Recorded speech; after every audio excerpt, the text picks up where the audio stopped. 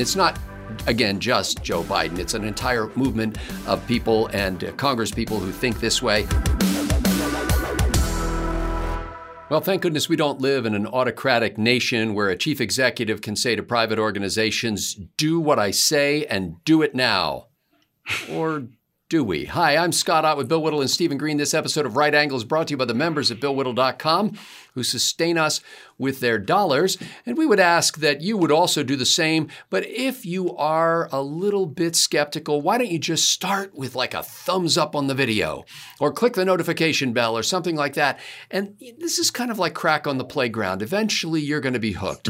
And we're grateful for that. Gentlemen, there was a little dust up between Amazon CEO Jeff Bezos and President Joseph Biden that got a lot of attention in the media. And I'm going to recount that briefly, but only as a jumping off point for a deeper discussion about what I think is fundamentally wrong with the approach, not just of the president, but of a lot of people in the way they look at our current situation with inflation. So here's the Biden tweet that went out on this past Saturday. My message to the companies running gas stations and setting prices at the pump is simple. This is a time of war and global peril. Bring down the price you are charging at the pump to reflect the cost you're paying for the product, and do it now. Boy, it's a good thing Joe Biden's president and not somebody else who would be accused of being some sort of dictator. Anyway, Jeff Bezos responds on Twitter by saying, ouch. Inflation is far too important a problem for the White House to keep making statements like this. It's either straight ahead misdirection, meaning lies, or a deep misunderstanding of basic market dynamics. The White House insists that it was not misdirection and or misunderstanding, but the Wall Street Journal had a very helpful little column, which I hope the president's people had a chance to read and maybe summarize it in a sentence and pass it on to the president, explaining the economics of the gasoline business. And far from it being a few large gas companies controlling all of the distribution channels at the pump end where we get the fuel, in fact, about 60% of the nation's gas stations are mom and pop shops, usually just one gas station per mom and pop. Only 5% of them are actually owned by big refiners or big oil companies as we would associate them. And the rest are kind of a mix, with the biggest other chunk probably being places like Walmart where they have gas pumps as well. The margins in the gasoline business are so thin these days because of cost of distribution, because of government taxes, because of the cost of credit card of using credit cards to purchase gasoline, since almost nobody carries cash anymore, and the gas station has to cover the cost of the fee that the credit card company charges. The margins are so thin that we've lost something like 30% of the nation's gas stations. Ownership has either just stopped or been transferred to somebody else because of this, because it's so hard to make money in the gas business. The only ones who are really being effective doing it are those who can get people to stop for fuel, Stephen Green, and buy food, cigarettes, beer, lottery tickets. That's where the money is, similar to the fact that in the movie business, the money is in the concession stand, not in the showing of movies. Movies are just a way to get you to sit still and eat and drink. Stephen Green, I don't know if there's a way at this point in his career to convince the president otherwise, but do you think there's an effective way to communicate to the American public the fact that it's not big oil that's controlling the price at the pump? I think what was going on in the White House here, Joe Biden did not tweet anything. In fact, there was some discussion earlier this week, Monday and Tuesday of this week, over just who in the White House actually wrote that tweet. Was it the shadow president, Ron Klain? Was it some low-level intern, which I think is what they said at the Wall Street Journal when the Wall Street Journal was promoting their thing? So we don't actually know who sent out this tweet, but I will tell you what I think the thinking behind it was. It will play well to the base. And sure, and by the way, the Democratic base are economic illiterates. I can say this because if they were economically literate, they would not be Democrats. That's just perfect. That's a natural law. But they were thinking, yes, we're going to piss off all of these small business people who own these gas stations.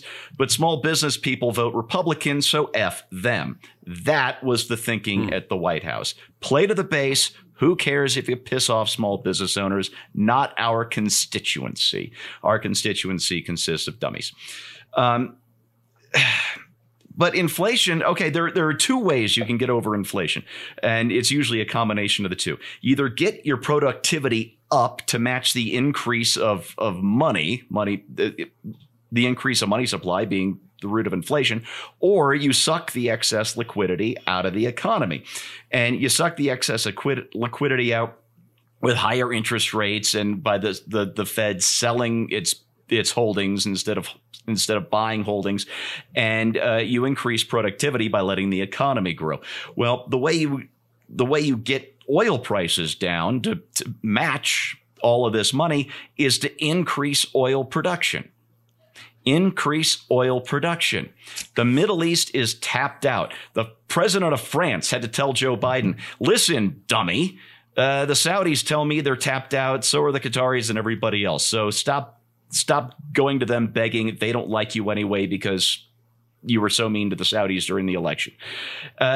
So you can drill at home, or you can build pipelines to bring in more stuff from Canada. Biden doesn't want us drilling at home, and he's canceling pipelines from Canada. So if you want to blame anybody, it's not the mom and pop who are making a 2% margin selling you a little bit of gasoline and some beef jerky. It's Joe Biden, the guy in the White House who's crushing domestic energy production. Bill Whittle, there was a great deal of chatter this morning on CNN, the day we record this anyway, about a piece that was written by one of the CNN correspondents that some Democrats are openly complaining that the Biden White House seems rudderless and aimless and doesn't seem to be able to get a consistent message out. And it seems like even when they do get a message out, it comes under great criticism, even from people who aren't necessarily stalwart Republicans like Jeff Bezos. However, not everybody was critical of President Biden's tweet. And I want to read you this quote to say that there are, in fact, this would probably represent a large chunk of people who believe this way. Now, U.S. president finally realized that capitalism is all about exploitation. He didn't believe this before. And this is from what's described as a Chinese state media flack praising Mr. Biden's tweet. Now, the Wall Street Journal is skeptical and says, when they say maybe he didn't realize this before, the Wall Street Journal thinks he did realize, but nobody wanted to believe it. Bill, there is a sense in which Democrats want the president to do something rather than just stand there.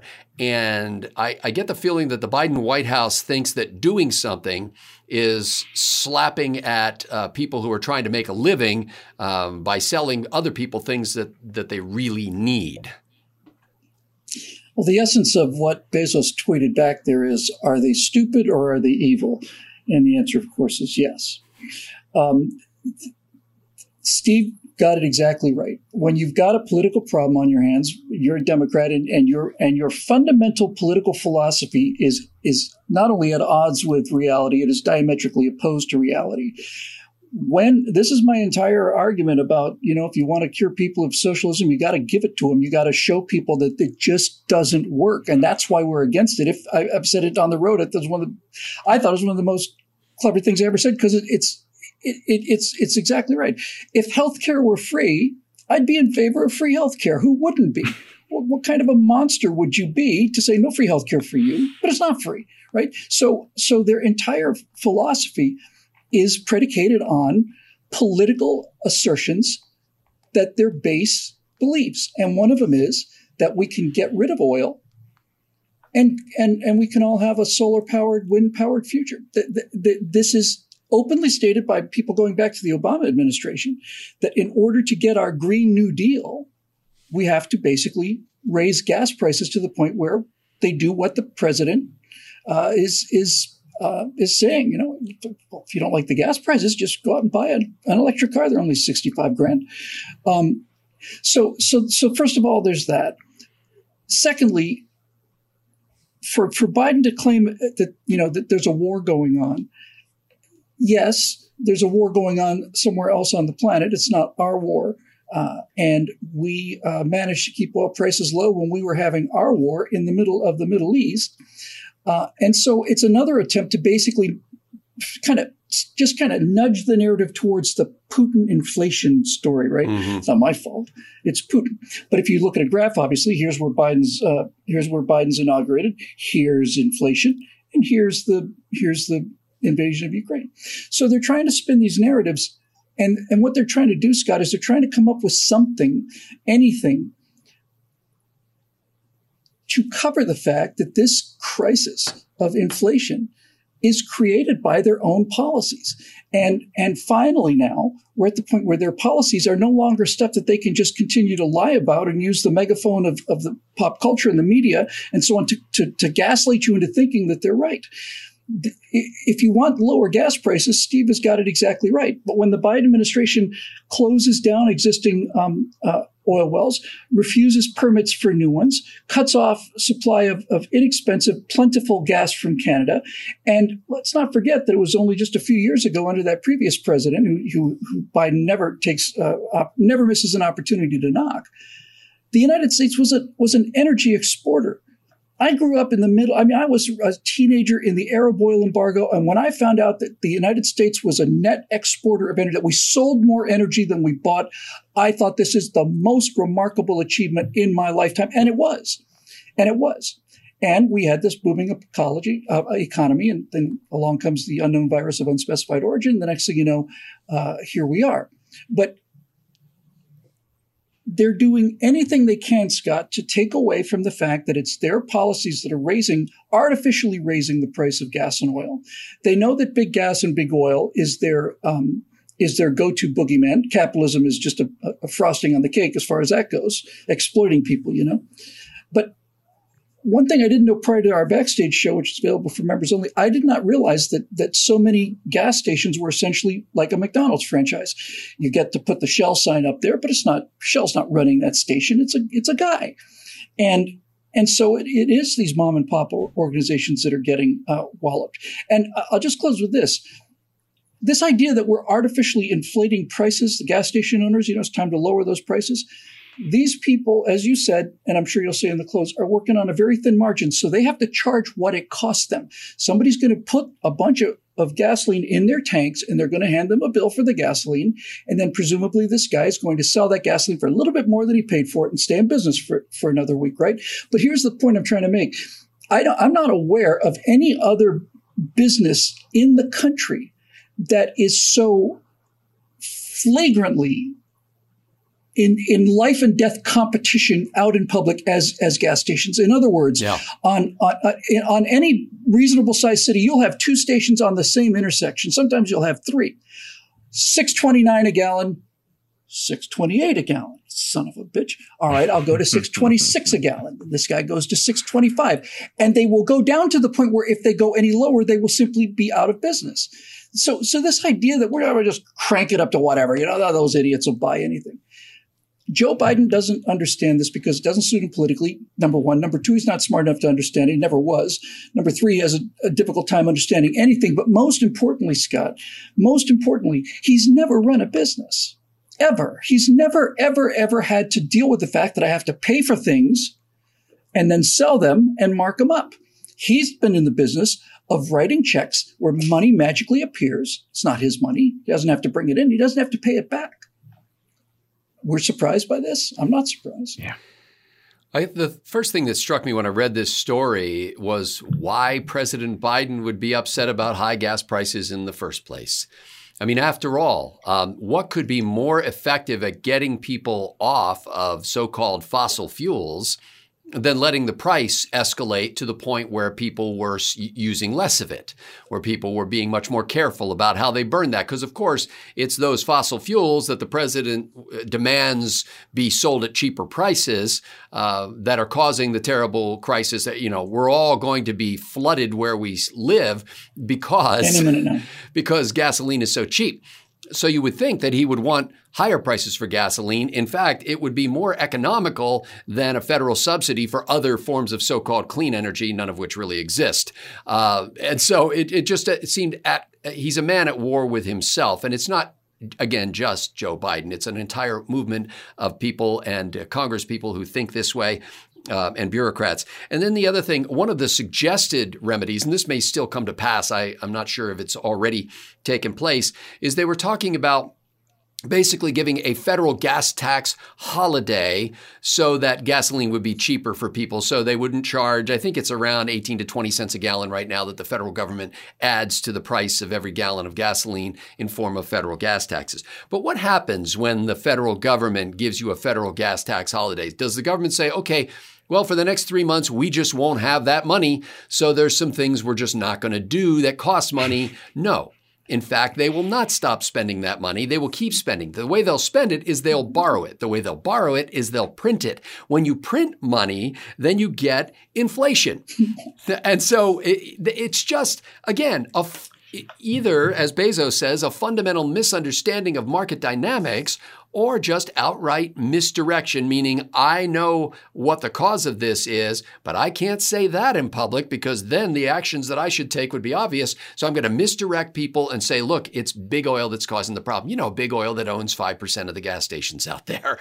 The real money in gasoline is not the price at the pump. There was a local gas station here near us who advertised over the weekend that they were selling gas for, I forget the exact price, but let's say $2.63 a gallon. How can they do that? They can lose money on every gallon and hope to make it up when people come into the convenience store and buy other stuff, which people most certainly will. And so they can only do it for a weekend because in the long run, that's a terrible strategy. So we're just hoping that some of the president's people get a chance to watch this show, maybe make a phone call to somebody who actually, let's call a little mom and pop gas station and say, hey, can you tell us how you actually make money in this place? I mean, how are you doing so far? Why is it that 30% of your brothers and sisters who used to own gas stations no longer do? Why did they get out of that business? And maybe gain a fundamental understanding of how this system works. You can't get too frustrated with ignorance in the public sphere unless you're doing a good job of educating yourself and educating your children and not browbeating your neighbors who have the wrong political views on things, but just lending a little insight to things like that. I remember, and I'll finish with this, a number of years ago, I started an organization that bought an historic movie theater. And one of the things we were thinking about doing with the movie theater was showing first-run pictures from time to time, first-run movies, but mostly kind of classic movies on the big screen.